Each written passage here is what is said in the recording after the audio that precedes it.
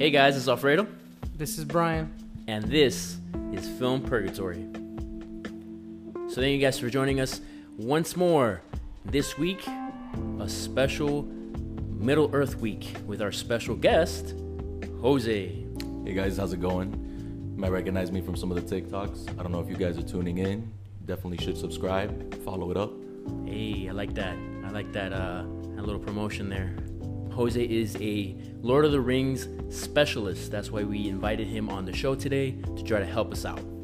I'm excited about this one. I'm excited about Lord of the Rings. It's a captivating franchise. I mean, it's a classic. Who hasn't heard of Lord of the Rings? Right. In some way, shape, or form, even if you're not into the fantasy realm, you know what the story's about. Right. Kind of like Star Wars. Everyone knows what it's about. Would you say that it's as big as Star Wars? I wouldn't say it's as big. Definitely didn't make as much of an impact, and it came later on, so it's a little more recent and more fresh in people's memory versus those fond memories of something as, you know, historic as Star Wars and leaving such a long-lasting impression. Right. What Star Wars did to the space adventure story, it brought space to life. Right. It brought all this whole genre out of all these space adventures. I feel like Lord of the Rings did that for the medieval fantasy realm. All these branched out stories, I feel like it's really impacted the culture in the same way. It's inspired a lot of franchises that we know of today. When I was recently watching these movies, I couldn't help but think of Game of Thrones. And this franchise had that much of a cultural impact on several other shows. I did watch the Lord of the Rings movies as a child, but I rewatched them as an adult because I figured I could have a better appreciation for them. One thing that stood out were the effects. Okay. Like, it doesn't seem like the movie is that old. And I think going back to, let's say, what you said about Star Wars, one thing about Star Wars is the effects held up for a long time. Right. It's been too long. It doesn't hold up now. But Right. for a while, the movies looked amazing. Lord of the Rings as well. Now, you jump on Game of Thrones. What did they do that was also great? The effects. Right. Game of Thrones will hold up well also, in my opinion, for a very long time. So I think when you have these sci-fi worlds, these fantasy worlds, regardless of, you know, the content, I think if it looks amazing, it will hold up for a long time. Oh, absolutely. I feel like one of the biggest selling points of Game of Thrones was basically it was more of an adult-themed Lord of the Rings.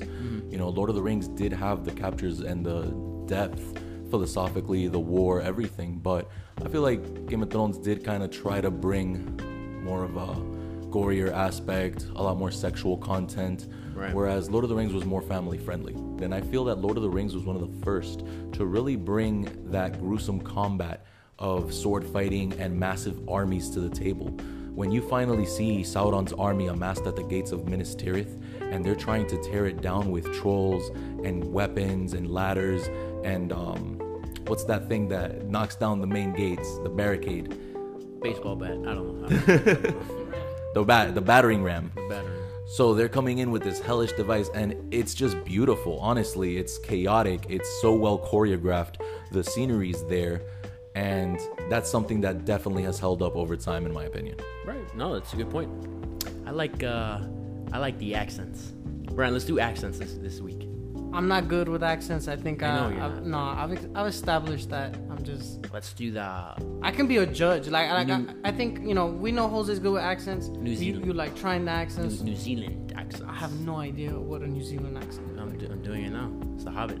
It's The Hobbit. I don't know. I'm not really sure. That's disrespectful to New Zealanders out that are listening. Come on. Hey, New Zealand. Shout out to New Zealanders. Thank you for subscribing. So let's get into it. Let's get into Middle Earth. So, if I'm not mistaken, Lord of the Rings was based off a book, right? Yeah, it was a large novel, right? I think it was many books, and it was just huge books. They were known for being so big. Oh, okay. Yeah, it was a trilogy of books after The Hobbit.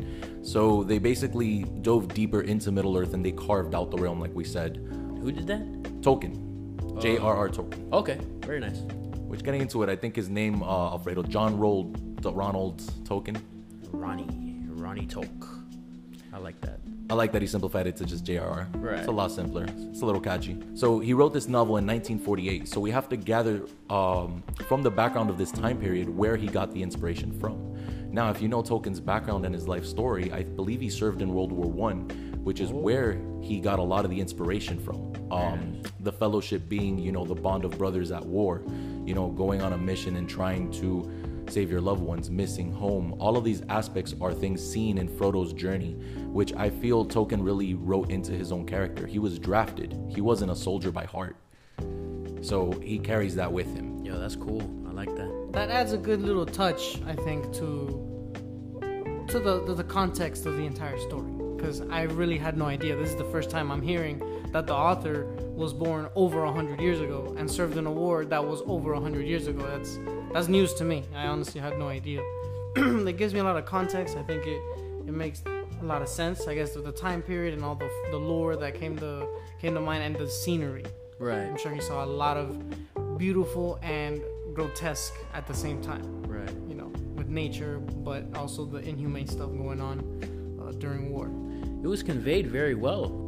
I believe Peter Jackson would be the director for this movie, for all three movies of Lord of the Rings, and I'm pretty sure The Hobbit as well. But it was conveyed very well. Jose, what is the, I guess, accuracy with the movies as compared to with the books? Because a lot of the times when you have film adaptations from books, you get a lot of backlash because either they're not sticking to the source material or they're just way off. So what's the accuracy we're looking at? Well, if you go online, this is something that's been debated a lot for a while. And I really feel that, you know, the writing quality, actually, when it was written back in the day, you know, first critics, they weren't too receptive of the books. And if you read them yourself, there are parts that kind of drag out. But that being said, I feel like Peter Jackson really devoted a lot of time. And if you look at how they worked and what they put into these movies, they really tried to capture every detail. And they felt that every aspect was important in this story and telling Frodo's journey, along with the rest of the cast of the Fellowship. Nice. I mean, I find it interesting that it took so long for these books to become movies, to be adapted. Because, I mean, I look at some other shows, maybe Game of Thrones, right? Right. It took them 20 plus years to get it on air because the original book was in 1980 something, sometime in the 80s. Okay. And you look at other novels who were adapted sooner rather than later, and a lot of movies get, I guess you could say, they get shit on. You know, It's like they didn't do a good job. Maybe it was too close to the timing of when this book was released. I think sometimes the audiences need to just wait. Okay. Maybe that's what's best. Who knows? I'm not sure what goes into it, but I feel like these fantasy worlds, as long as they're somewhat unique, you know, they'll take off. If only the producers and directors of Game of Thrones would have listened to you for season 8, that would have been pretty good. That really would have been amazing. I would have loved that. Jose, what can you tell us about Middle Earth, or what's this place called? So Middle Earth is actually just a portion of this realm called Arda, which is similar to Earth. I mean, we can see different climates, different mountain regions, scenery from all over that kind of resembles Earth, but they, again, this being a medieval fantasy, they are exaggerated in a sense. Now, the story actually focuses on just Middle Earth. Middle Earth being almost like a continent here. So this realm revolves around almost an apocalyptic event that happened thousands of years ago, in which this one malevolent being called Sauron made this one powerful ring, and he handed out rings to other kings of power. The final one he forged, being his ring, was to bind them all and make him his slaves. Wow. And in doing that, he was able to conquer Middle Earth. The races gathered together and fought back and were able to resist his power and pretty much cast him away. However, the ring remained. And that's what this whole mission is about. This whole story is bringing this ring across this giant journey. And they know that if they break this ring in Mount Doom, if they're able to destroy it somehow, then it'll be stopped and Sauron will have no connection to this earth and he will be done. His army's laid to waste. Yeah, because Mount Doom is where the ring was forged, right? Absolutely. So that's the only place that it can be destroyed. This ring is so powerful that the only thing that can destroy it is the original source that created it, which was the lava and fires in Mount Doom. Nice. Previously, when Sauron was taken down, it was by multiple armies of each race banding together to resist him, and that was the only force that was able to stop him. Right. This time around, we don't have armies. We have the most unexpected crowd here. Samwise Gamgee, Frodo Baggins, Merry, and Pippin, representing the Shire with the Hobbits. We have Aragorn and Boromir basically representing humans. And we have Legolas representing elves, Gimli representing dwarves, Gandalf the Grey. So the Fellowship is important because they actually have representatives of each of the races in it. And their mission being to stop Sauron like they did years ago. However, instead of armies, just this small group of people trying to bring the ring across Middle-earth to Mordor in secrecy, because an army's gonna get noticed, but they won't. Damn. That's cool. So, Sauron's a douche. Damn. Skadoosh. Skadoosh. All right, that's cool. That catchphrase. Just like many other fantasy worlds, Lord of the Rings does have, I assume, many races, or at least not just races, but powerhouses. Kind of like a certain type of character that they all kind of relate, they all kind of look similar, and they all are different. They have their differences compared to humans and, you know, the other races within the lore. How many would you say are of significance, and what role do they play in this lore, in the grand scheme of things? Based on the lore, when we dive a little deeper, you have the elves, which have their own culture. They're immortal almost, so they live for many, many years. And that being said, it shows through the way that they navigate this realm. You can tell that they're one with the earth. They have extra longevity, more wisdom. They have better technology, in a sense, because it really is magical. Then you compare it to the dwarves, who are more miners. They're more a culture of living in the mountains. And it kind of resembles humanity, with different aspects of different regions coming together and things like that. Like in the olden days, different cultures, from Vikings, from your knights to samurais and things like that. But I feel the most important one is the hobbits. I mean, they're the focal point of the story. Yes, you have your main hero of Aragorn, which is your typical knight in shining armor, your typical, you know, heavy duty, you know, I can fight and hold off an army on my own. But the hobbits aren't. You know, they're half the size of a regular human. They're a very peaceful race. They don't really make weapons. They don't really do anything like that. What they are good at is being sneaky and getting along with people and socializing. And this is really the tale of an underdog. Right. And that goes for the whole race. You don't really see too much of the hobbits besides the intro and the outro, because that's his home. Right. At the end of the day, the story takes over with the different races that we spoke about earlier, the dwarves, the elves, and the main one being mankind. Okay. Jose, would you say that the hobbits are kind of like more for reconnaissance and intel of this fantasy world and this lore for the humans and obviously all the other warriors, as you mentioned? Absolutely. It's discussed in the first film, actually. The reason that Gandalf really didn't underestimate the hobbits is because of his previous adventures with Bilbo, which is Frodo's uncle. At this time, he's super old and he's pretty much done with his adventuring, and he leaves it on Frodo. But Bilbo was known as being the thief. And Bilbo was not a thief by nature. He's not a bad guy, but he went on a mission with Gandalf, and he was the sneakiest. They were very good at blending in, very quiet, very small, so they're easy to hide, nimble, and that's what they're good at. They are also very cunning, so it's kind of like a little trickster, like a Bugs Bunny type of character in a sense. Nice. And we see that in the beginning when they're dodging the ring wraiths.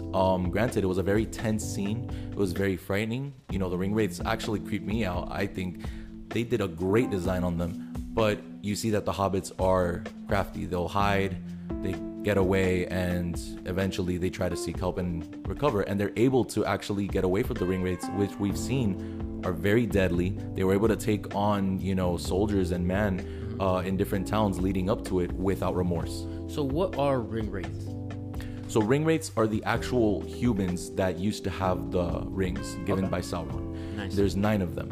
So they fell under the corruption, and now they are wandering souls that do his bidding for him. Oh, okay. And they all feed off of the power of the ring. Okay. Okay, so I know the beginning of the story of the first movie starts with Frodo and his uncle having possession of that ring. So are you saying these ring wraiths are attracted to that ring? Like, you know, are they hunting it? What is the deal with them and the ring?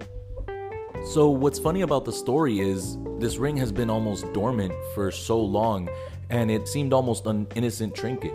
But Gandalf sees that this ring could be more sinister than he originally anticipated. It's not just a ring of power, it could be the ring of power. And what happens is Bilbo puts it on after many years of not having used it to disappear, and in that flash I feel that Sauron was able to sense it.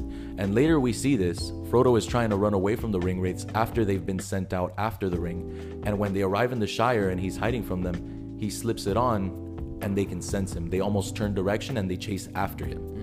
So there's definitely a connection, and they are just trying to obtain it to give it back to Sauron so that he can come in power and conquer all of Middle-earth in an apocalyptic event again. So what are orcs then? So orcs are actually the minions of Sauron, and they're a race in and of themselves.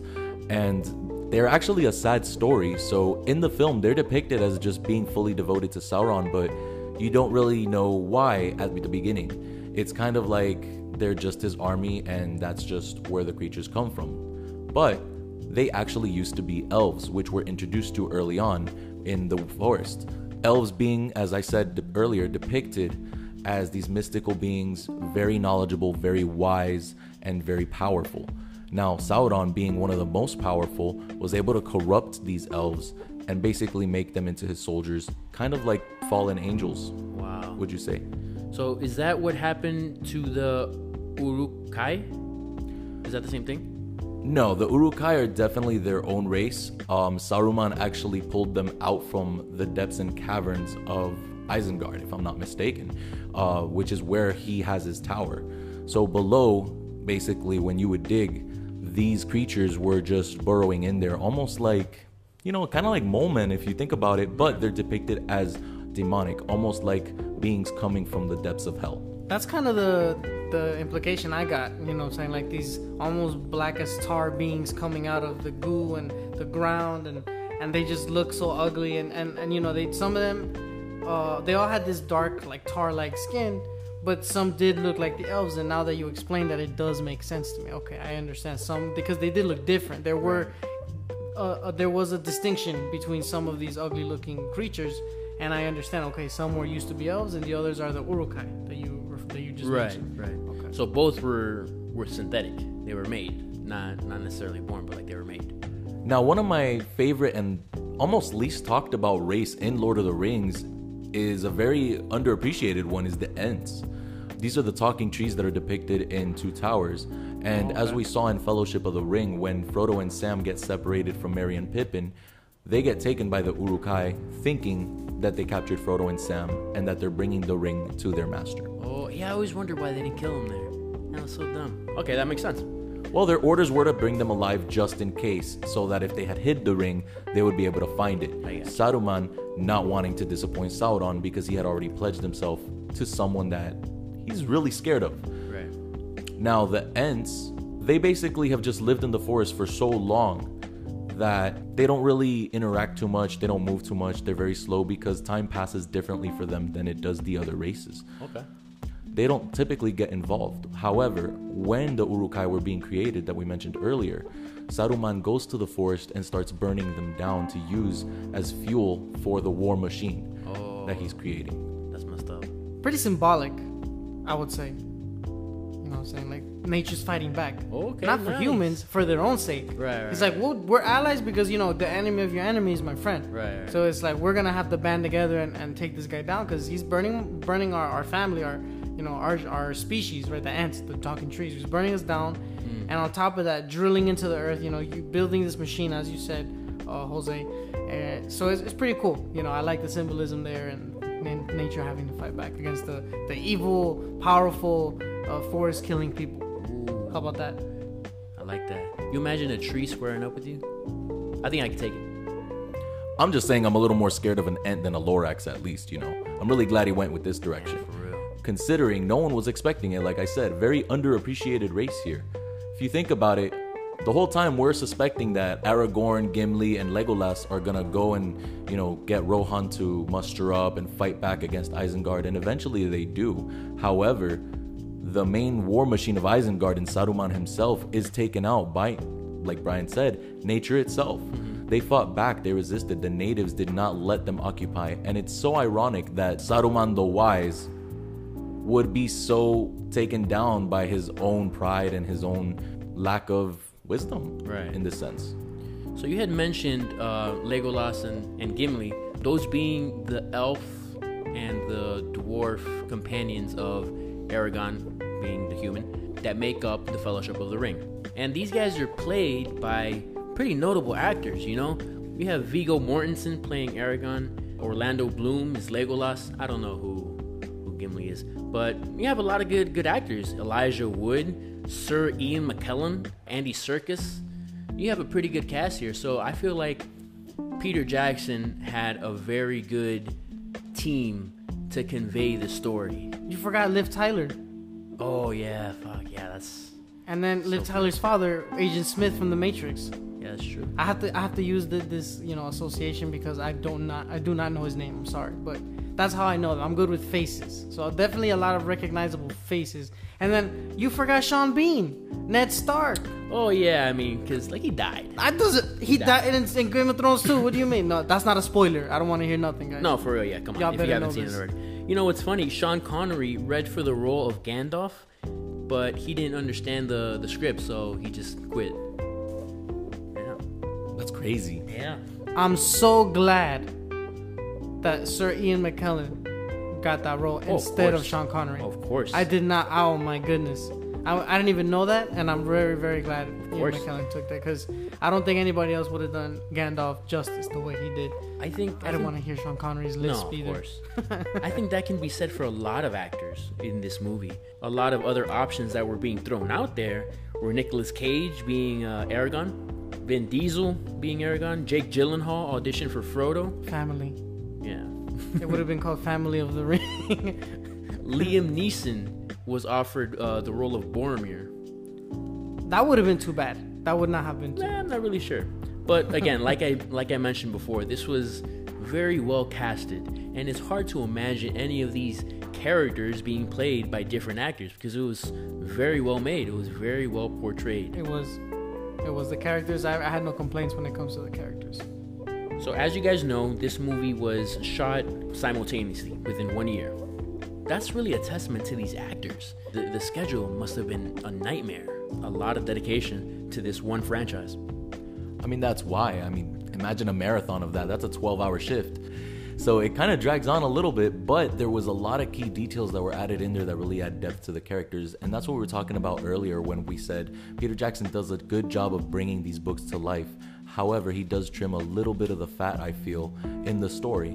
That being said, he does give you the theatrical cut, which is kind of getting to the point, but the extended cut goes in deeper and gives you that extra lore that you really want to dive into if you're that kind of fan. Right.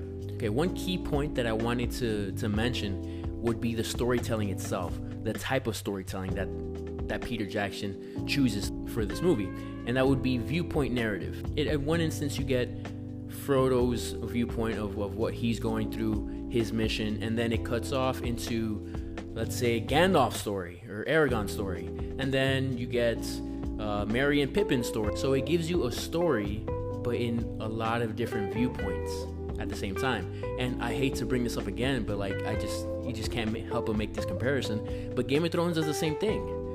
Within their show, you'd have Arya's story, then all of a sudden you'd have Jaime's story, and then it cuts off into Bran's story. Lord of the Rings almost sort of initiated that type of storytelling. It was very unique. Absolutely, and another key component of this, like we said before, is the cinematography and the scenery of it. Lord of the Rings takes you through all these different regions that show you this is a mystical land. Kind of like Game of Thrones does, where we're going to Daenerys and we're seeing a desert environment, kind of like Dorne as well, but different cultures, different people. Then we cut to something more like the Greyjoys, where it's more Viking culture, and again, Lord of the Rings does this as well. Whenever we're talking about the elves, we have this mystical, in tune with nature feel where they're one with the forest. They have a very almost omnipotent knowledge of life, and they even have foresight, which we've seen in some instances. It really goes to say that it's a testament to how much influence this had on culture and film in general. Right. Like we mentioned before, this franchise influenced a lot of different other franchises and has been a key component in a lot of elements that in our shows and movies that we like. But you did mention something, Jose, and that would be the scenery. This was shot in New Zealand, if I'm not mistaken, right? Yes, sir. Fantastic. It looks great. I kind of want to move up there. That's crazy. Or down there. Oh yeah, it's gorgeous. I mean, if you look at the Shire, like I said earlier, that's basically that homey feeling, that grass meadows, that Garden of Eve feeling. And again, there was other places shot, like in the mountains, for example, where we are seeing things like Mordor, where we're seeing them traveling between Rohan and Gondor and so on and so forth. And one of the other key moments that I really loved was the portrayal of the battlefield when we actually get to Mordor. This is, the big bad place. This is the place we've been talking about for how many hours and how many films now. And when we finally arrive there, we see that it's this desolate, barren landscape just crowded by mountains.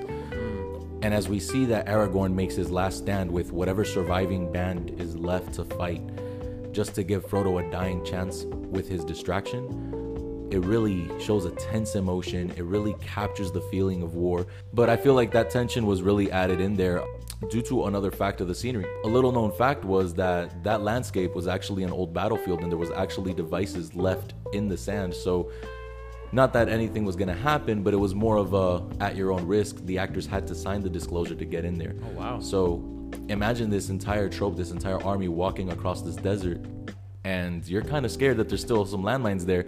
I'm just saying, some of that acting really brings out your No, fear. for real. Yeah, definitely. So that was Lord of the Ring, guys. Fantastic, impactful, superb franchise. Definitely check them out. Brian, I'm pretty sure you can watch it somewhere. HBO Max. Max to the max level. So yeah, guys, definitely check it out if you haven't already. Watch the first 3. If you're really up to it, they do have the extended cut. About an hour extra. An hour extra. Each movie. It's Pretty long. it's a long movie. Fredo, so what movies have you seen or anything you want to talk about? So I haven't seen anything, but my uncle did see Old. He went to the movies with his kids to see Old, and he does not recommend it whatsoever. Yeah, I don't recommend any M. Night Shyamalan movie from the last, 10 years. You have to give more. M. Night a chance simply because of The Sixth Sense. Nah, I don't think so. That was a really good movie. It was good. Oh, I'm not denying that, but I'm sorry. He had The Happening. He had the Avatar movie. Now he has Old, and then he did the Glass or Split wasn't bad. The Split was good. The sequel to Split was the bad Right. one. I So forgot what it was called. Mr. Glass. Just because of those movies, I would give it a chance. But yes, my uncle does not recommend it. It just didn't make sense. It was weird. It wasn't living up to the hype, basically. Yeah. So I don't know. It's up to you guys. If you guys want to go out there, take that risk, but not recommended. The movie that we're looking forward to that we hope lives up to the hype would be Suicide Squad. Oh yeah, definitely. Because James Gunn did a great job with Guardians of the Galaxy. It's probably my favorite Marvel duology, I guess you can say. But I know the third one's coming, but definitely my favorite so far, aside from the Avengers movies. Dance off, bro. Dance off. I didn't like that scene specifically, but the movies are really funny. So yeah, guys, Old, Suicide Squad, definitely check them out. Or not. I don't know. Up to you. So next week, Brian, what are we getting into? Next week, Pirates of the Caribbean. Caribbean. Is it Caribbean? Pirates of the Caribbean, Pirates of the Caribbean. I'm not sure. I'm going to say Caribbean. Okay. Yeah, okay, that's fine. Pirates of the Caribbean. Next week, definitely check it out, guys. That's a pretty good franchise. I like it. It's fun. Has a lot of content, great actors, couple Right. of great actors, and one familiar name that we'll mention next week. That was also in the Lord of the Rings trilogy. Oh, so just a disclaimer: we're gonna cover the first 3 movies, Yes. which would be the only ones worth mentioning. Sorry, not sorry. Not sorry. Okay. And I'm also not sorry that I'm Night Shyamalan.